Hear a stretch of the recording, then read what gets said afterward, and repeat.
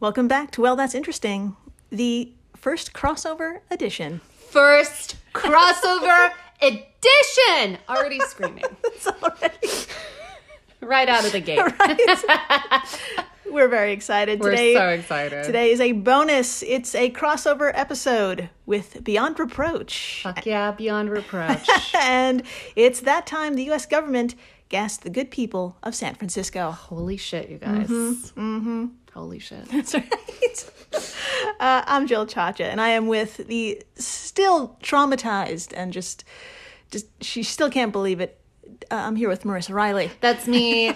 I'm here. I still can't believe it. And neither will you, but I will tell you one thing, and it's that you're going to freaking love this episode. Oh my God. It was really incredible. If this is your first time listening, welcome to the flock. Welcome. Dr. Riley here comes in cold and learns everything in real time, just like you. It's true. I had no idea what we were going to talk about in this episode, but when I came in cold, usually I come in cold alone, I got to bring some friends with me. That's right. That's right. Today is special as fuck because not only did Dr. Riley here come in cold that one fateful recording day, so did Dr. Stephanie and Dr. Tux. Heroes. Honorary doctors of the amazing podcast Beyond Reproach. Wonderful podcast. Wonderful people. Yes. Wonderful dogs. Yes. They have wonderful dogs. The dogs. And I miss them a lot. So if you're a longtime listener of Well, That's Interesting, you probably have heard a few promos about their show during the commercial break. But if you haven't, don't worry, I got you. Beyond Reproach is a comedic history podcast about scandals in politics and government. The best kind.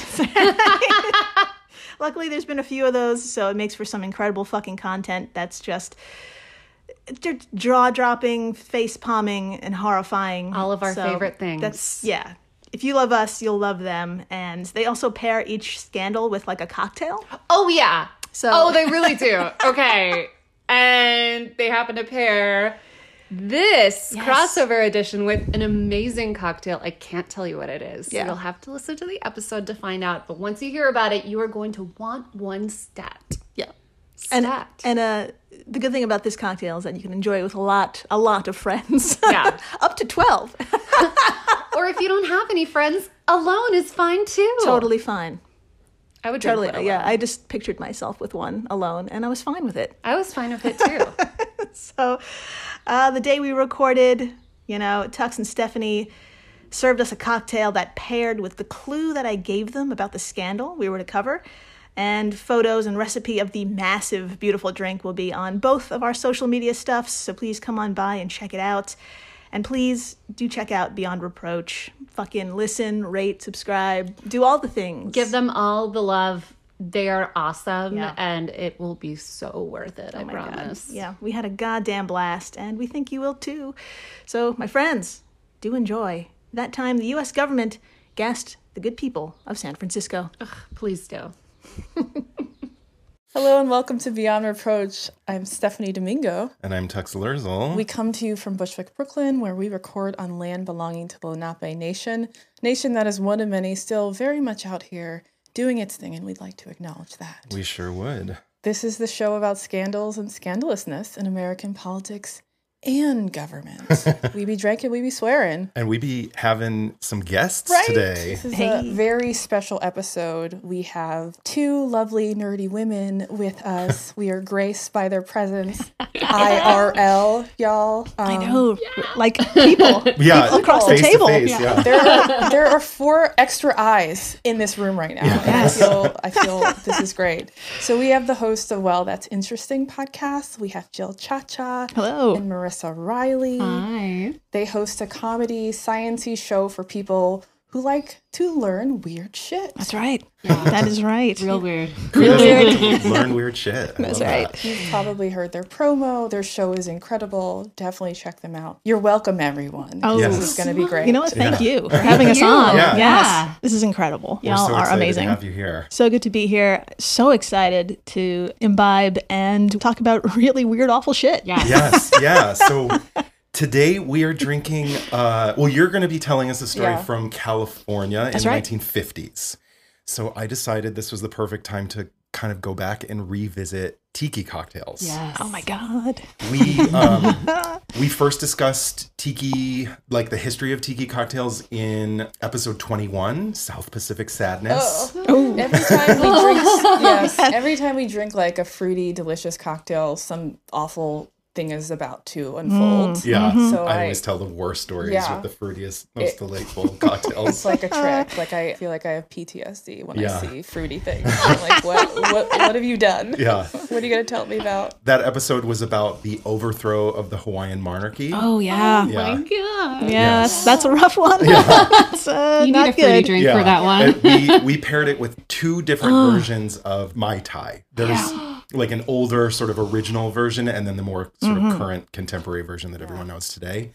Yeah. In that episode, I talked about how there were two men who were credited with creating the whole like tiki phenomenon in the United States. Today, we're going to be focusing on one of the two, Victor Bergeron. Victor Bergeron and his restaurant in Oakland, California called Trader Vic's. We're going to be talking about a communal punch bowl cocktail called the Scorpion Bowl. According to Bergeron's 1946 book, Trader Vic's Book of Food and Drink, he was inspired to create this cocktail in the late 1930s after going on a trip to Honolulu. While he was there, he went to a luau and he was served a cup of a traditional Hawaiian punch called a scorpion. He said this traditional Hawaiian punch was made with Hawaiian moonshine called okalehau. Along with a handful of other ingredients like orgeat, mint, and a combination of fruit juices. He especially loved the fact that it was served in a big communal punch bowl, and they were like, I guess, dipping it out in hollowed out coconuts. You would like drink it out of a hollowed out coconut. So he was really impressed with the way the punch was being served, was really excited about it, and he got inspired and decided to go back to Oakland and try and recreate this, what he believed was a traditional Hawaiian punch, but he used rum instead of okalehau because he couldn't get it in the U.S. Fair. The only problem with this story is that there's no such traditional Hawaiian punch as Scorpion. It did not, there never was a traditional Hawaiian punch called a Scorpion. What? That's so American. Yeah. Just make it up and sell it. Yeah. So this cocktail historian went back and was trying to like verify this story because he read it in Vic Bergeron's book. It was like, he says that this is what happened. I got to figure it out.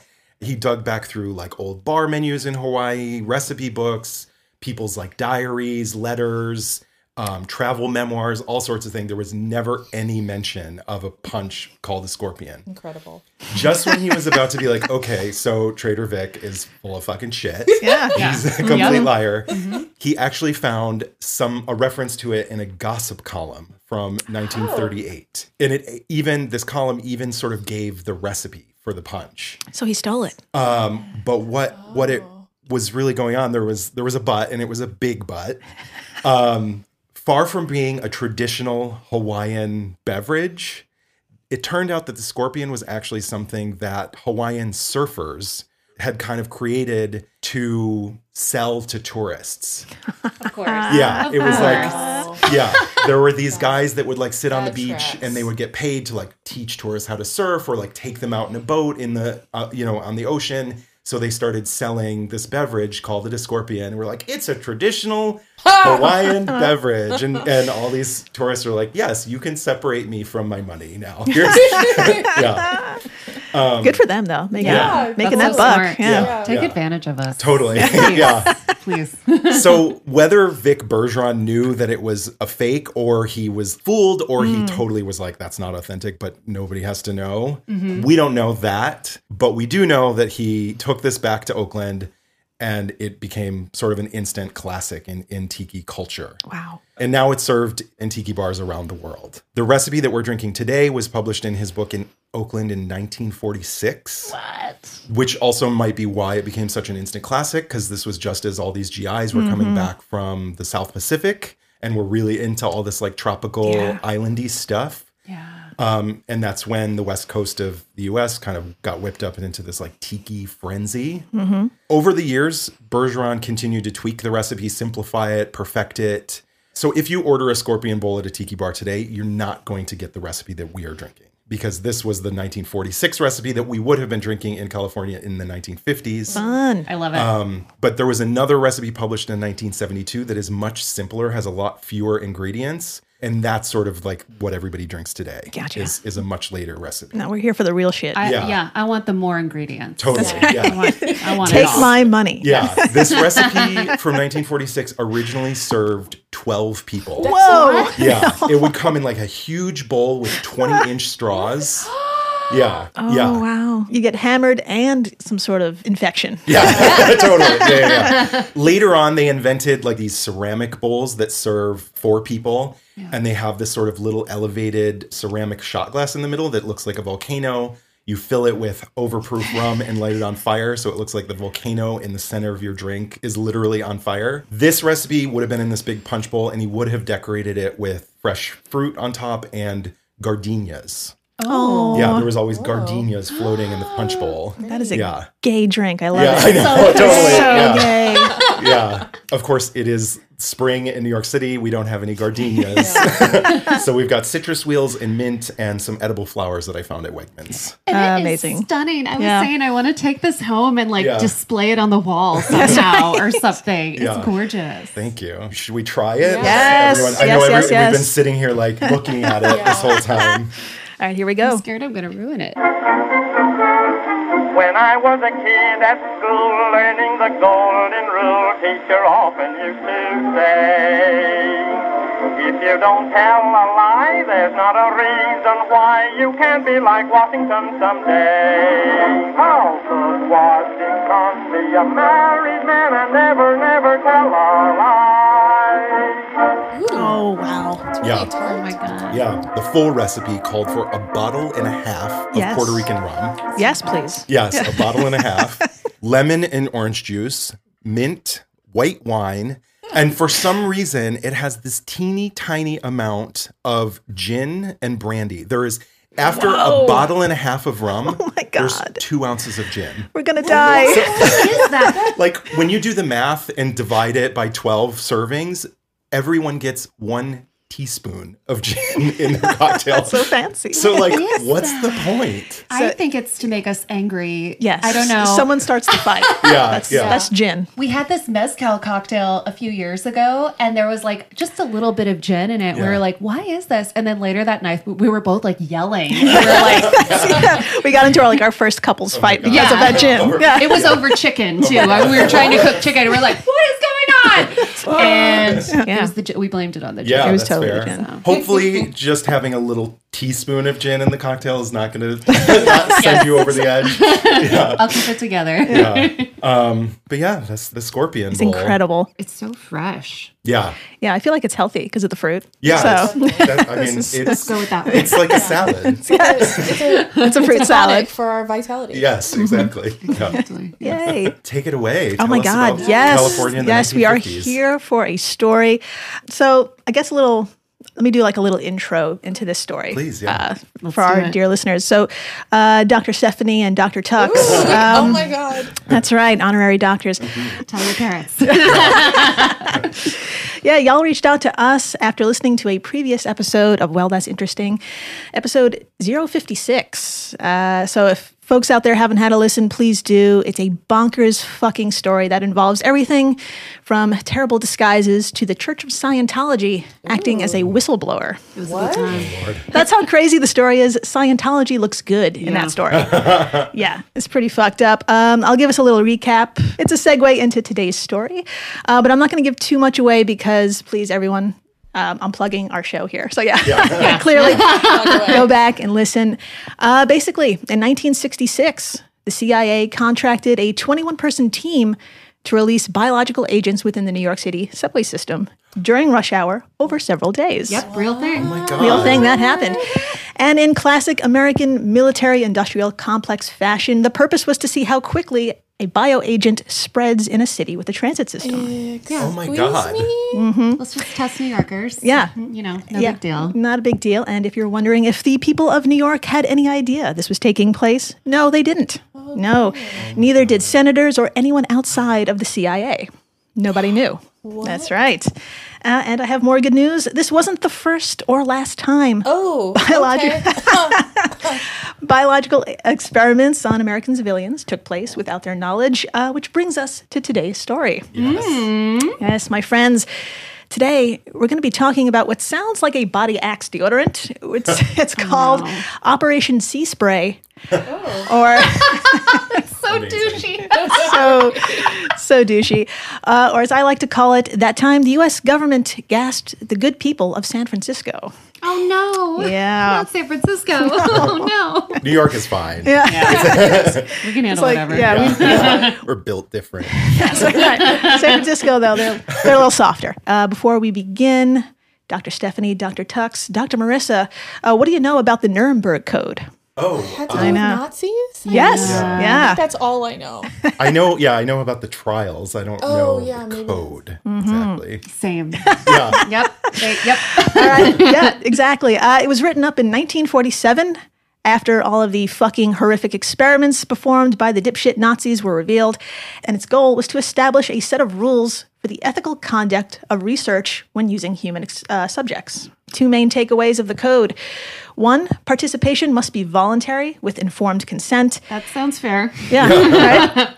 And two, no experiment can be performed that will cause injury or death. Oh my God. Okay, Wow. so those are two Okay. takeaways. Sorry to bring down the Sad room. that they had to write that down. Yeah, But it was needed. I Okay. Yeah. So it should come as no surprise that just 3 years after the Nuremberg Code was created, the U.S. government broke this international agreement. So- Oh my god. I like how it's so embarrassing to be an American all the time. Yeah. Just constant embarrassment. Oh us. Yeah. I mean, we're consistent.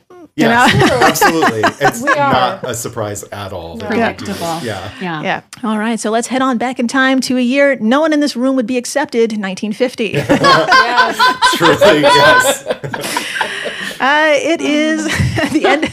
It's the end of September 20th to be exact, and we're 2 miles off the coast of the beautiful city of San Francisco. We're standing on the deck of a U.S. Navy minesweeper, Oh dear. which will, for the next 6 days, yes, you heard me, 6 days, will be releasing the bacteria Serratia. Yeah, Serratia? Serratia from giant hoses, producing a kind of bacterial fog that will easily meld with the city's famous mist. Wow.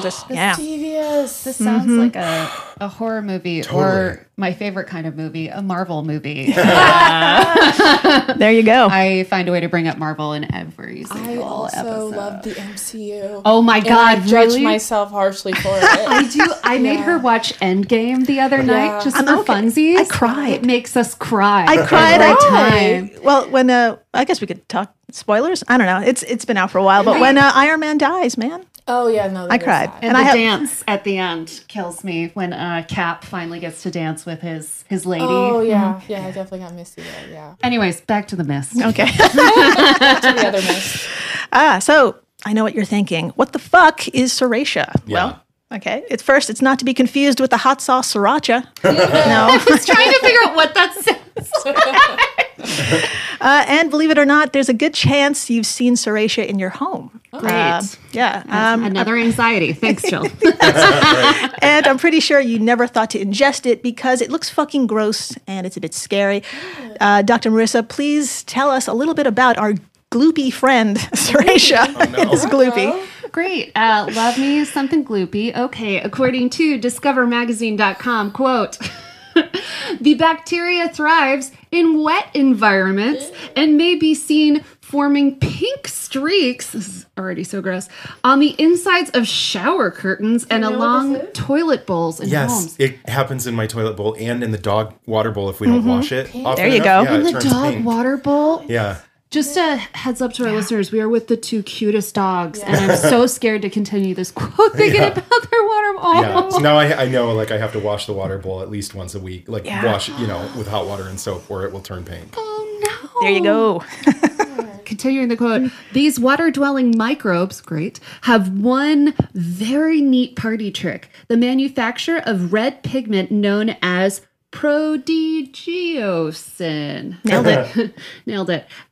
This color ranges from a lurid vermilion to a washed out pink, depending upon the microbe's age. This unique property, I know, right? The word vermilion is like making my word. fashion Yeah. things tingly. This unique property has been regularly exploited in microbiology as a biological marker tracking metabolic behavior and transmission of bacteria in various environments. For this reason, the microbe is an ideal tool for such work. It's a showy microbe that naturally flies a very noticeable red flag. End quote. Jill, I'm stressed and confused. Oh, What's yeah. going on here? Okay, Is it harmful? Yeah. That's a good question. We will definitely get to that. Okay, yeah. But it's red. It's this. They can track it easily. Yeah. Because it's red. Yeah. Yeah. I see. Yeah. I see. I mean, basically, the stuff that grows on toilets was sprayed over San Francisco, and it was chosen thanks to its natural pigment. And San Francisco was chosen thanks to it being a densely populated area. Wow. Is that why the bridge is red? Oh my God. A shit ton of bacteria. That is a good point, man. Holy shit. Yeah, that's all I'm going to think about. That's all I'm going to think about. San Francisco was chosen because it was a densely populated area within close proximity to an ocean. Now, you put these two things together and you have yourself an easy experiment to see just how quickly a biological attack spreads along a coastline, which is what they were trying to figure out. So, prior to the release, 43 monitoring systems were placed around the city. And boy, howdy, their data didn't disappoint. Serratia was blown all over San Francisco and extended to the adjacent communities of Albany, Berkeley, Daly City, Colma, Oakland, San Leandro, and Sausalito. A lot of places. Yeah. It blew all the fuck over. It's estimated over 6 days. A staggering 800,000 people, unbeknownst to them, breathed in millions of particles, making it, to this day, still one of the largest human experiments in history. Damn. This is madness. Yeah, round of applause. But what does it do? Are they okay? Okay, that's great. These are people's grandparents? Yeah. Parents? I can only imagine how accomplished these U.S. government agents felt when those numbers rolled in. But in fact, we don't have to imagine because all we have to do is read the report. Oh. Boy. Dr. Marissa, please do us the look on Stephanie's face. I am so just horrified by all of this. I have so many questions, but yeah, I'm gonna. Yeah. Stephanie loves a declassified report. I do. Too. It's her. Yeah. That's kind of my thing. Yeah. CIA fuckery is like my bread and butter. It's But I so haven't heard about wild. this one. Yeah. Dude, they do all kinds of stuff to us that we don't know know. about. It's really, I sound like I should be wearing a tinfoil hat or something. They're coming to get us, but Yeah. Let's get into it. Dr. Marissa, please do us the honor and tell us, what did the U.S. government learn from gassing their people? And tell us, would they do it again? great. Yes. Yes, definitely. Okay, from 1951, Operation Sea Spray military report, quote, it was noted that a successful biological warfare attack on this area can be launched from sea, and that effective dosages can be produced over relatively large areas. Serratia is so rarely a cause of illness, and the illness resulting is predominantly so trivial that its use as a simulant should be continued even over populated areas. End quote. Should What is be this? continued. Should be. What is a Yeah. simulant? Like maybe it can be used to spread Simulate an action, An attack, I guess. simulate. Yeah, I guess. Yeah. I'm thinking. Yeah. Like to simulate a more dangerous Yeah. Just keep it biological going. weapon. Wow. Well, that makes me feel better that now that I know that I find it in my dog's water bowl sometimes and it's not dangerous. Well, They're very vague on that topic. Rarely cause of illness. I mean, is breathing in a glowing red bacteria really trivial? This is the question, and the answer is no. The answer. Remember, this was 1950, 1951. This was a time when doctors were advertising the health benefits of cigarettes, and we were smoking on planes. So, so at the time, everything was trivial. Yeah. You know. Yeah. Yeah. So, unfortunately, reality set in pretty quickly after this 6-day escapade. Dr. Marissa, again. Sorry, I keep calling on you to read. It's fine. Please tell the good people out there what happened next, as reported by the Discover magazine article called Blood and Fog. Oh my God. Well, that's the name of my next favorite Netflix 6-part special. I'm so nervous to read this. Okay, quote, a week after the sprain, 11 patients were admitted to the now defunct Stanford University Hospital in San Francisco with severe urinary tract infections. Whoa! Resistant to the limited antibiotics available in that area. Resistant to antibiotics, too. One gentleman recovering from prostate surgery developed complications of a heart infection as Serratia colonized his heart valves. Oh Holy my shit. God! He would be the only death during the aftermath of this experiment. End quote. I don't know if y'all have had urinary tract. Well, first of all, he died from the heart thing. Yeah. But also, like, that's just so weird. Urinary Bonkers. tract infections are painful. Yeah. I can't imagine what it was like in the 50s without, like, being able to take antibiotics. Yeah. It's pretty. It sounds trivial. Right. Suck it up. Yeah. That gentleman's name, by the way, was Edward J. Nevin. Pour a bowl out for Edward.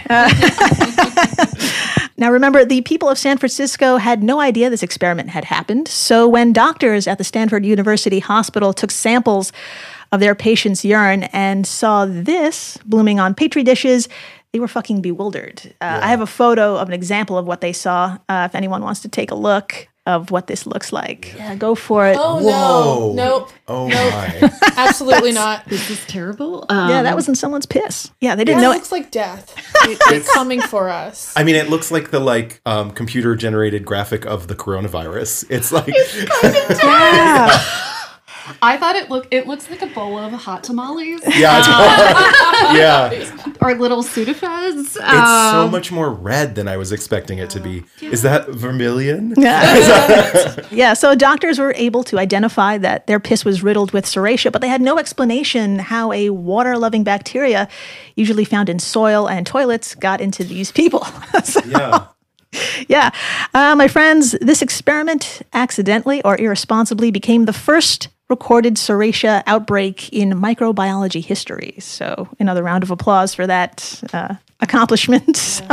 American ingenuity. Yeah. Now, if you're wondering how this all came to light, please listen to episode 056 of Well, That's Interesting. I know, another shameless plug. I'm sorry. But I'll give you a super brief summary as to how we all know about this now.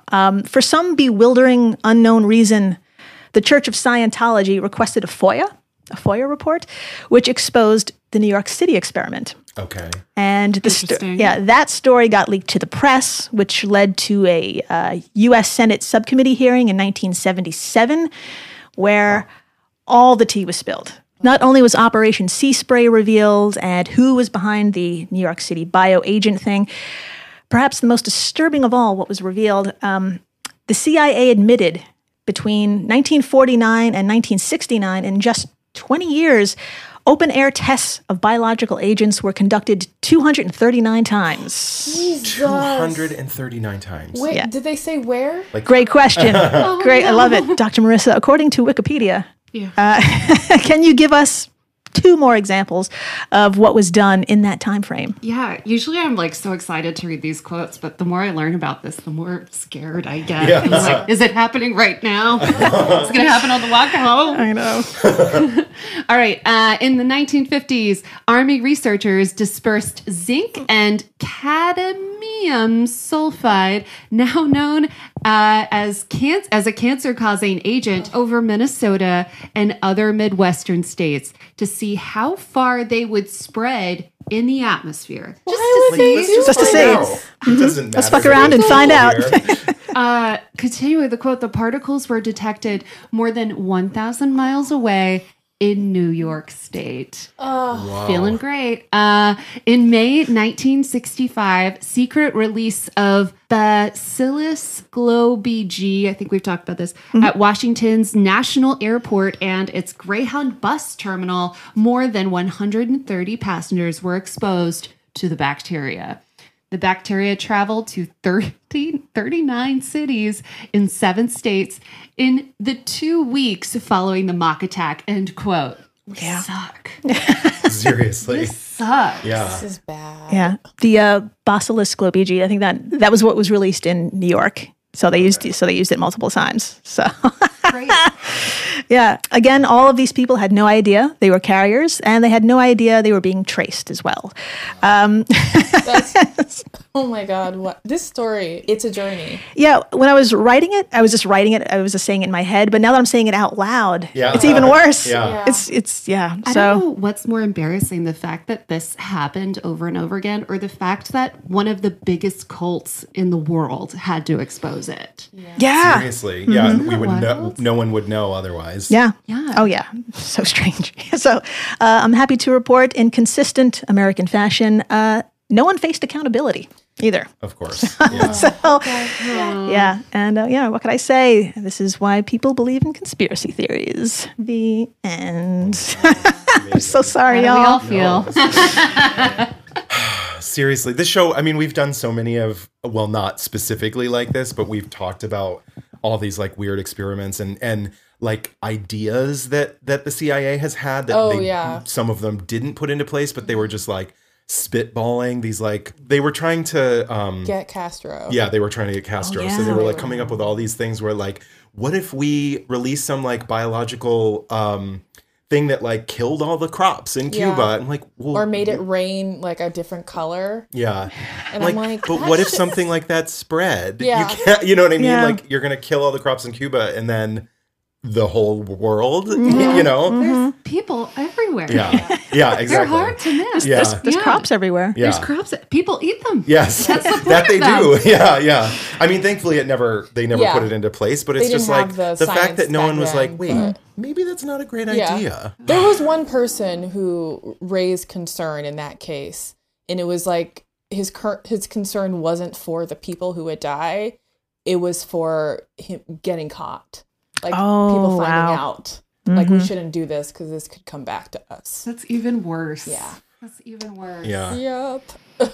he should have known that. Like, there wouldn't have been any consequences, so it would have been fine. Yeah. Yeah. Wow. Well, that was eye-opening and Yeah. mind-blowing, Alarming. alarming as well. Yeah. But thank you for telling that story. no, thank wow. This was a real treat. Yes. There's a lot of punch left, I so the know. drinks are not empty, Our but we will be drinks emptying Are them. definitely not empty. Our bowls aren't empty, Yeah. I should say. America's history is juicy. We just add a boatload of rum, orgeat, gin, Fruit juice, white wine, everything. everything. Every alcohol. jazzed up with some edible flowers. It's lovely. Thank you so much for listening to Beyond Reproach. This has been Stephanie Domingo.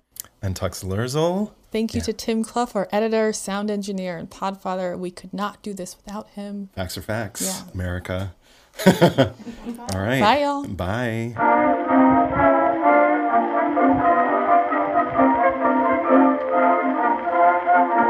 Beyond Reproach is proudly recorded in Bushwick, Brooklyn, on land belonging to the Lenape Nation. Please note we are not historians. We are just a couple of drunks who never shut up and love history. Full list of all source information can be found in the show notes on our website. Please take a moment to rate, review, and subscribe. Written reviews are especially important. If you like us, please do one of two things. Leave us a review on Apple Podcasts, or send this episode to a friend, family member, or someone who you think would be into it. Make sure you follow us on Instagram because we post our cocktail recipes the Thursday before each full episode. Please drink along with us if you are not driving. We also have a shop on beyondreproachpod.com. Get your merch, brand yourselves. We have exclusive content on Patreon where you can directly support the production of our show. And we're back. We are so back. We're so back to thank you again for listening to our first ever crossover, my God, and for welcoming Beyond Reproach into your ear holes. Seriously, thank you so much to everyone listening. Thank you to Beyond Reproach for being so hilarious and God. charming and giving us some amazing drinks and Yes. letting us be freaking weird. Freaking weird, and just handling your dogs. Yeah. I Thank took you. so many pictures of your dogs. Oh, we have to put that on our should, social media definitely. too. Oh my God. So, again, check them out, and please stay interesting. Please do.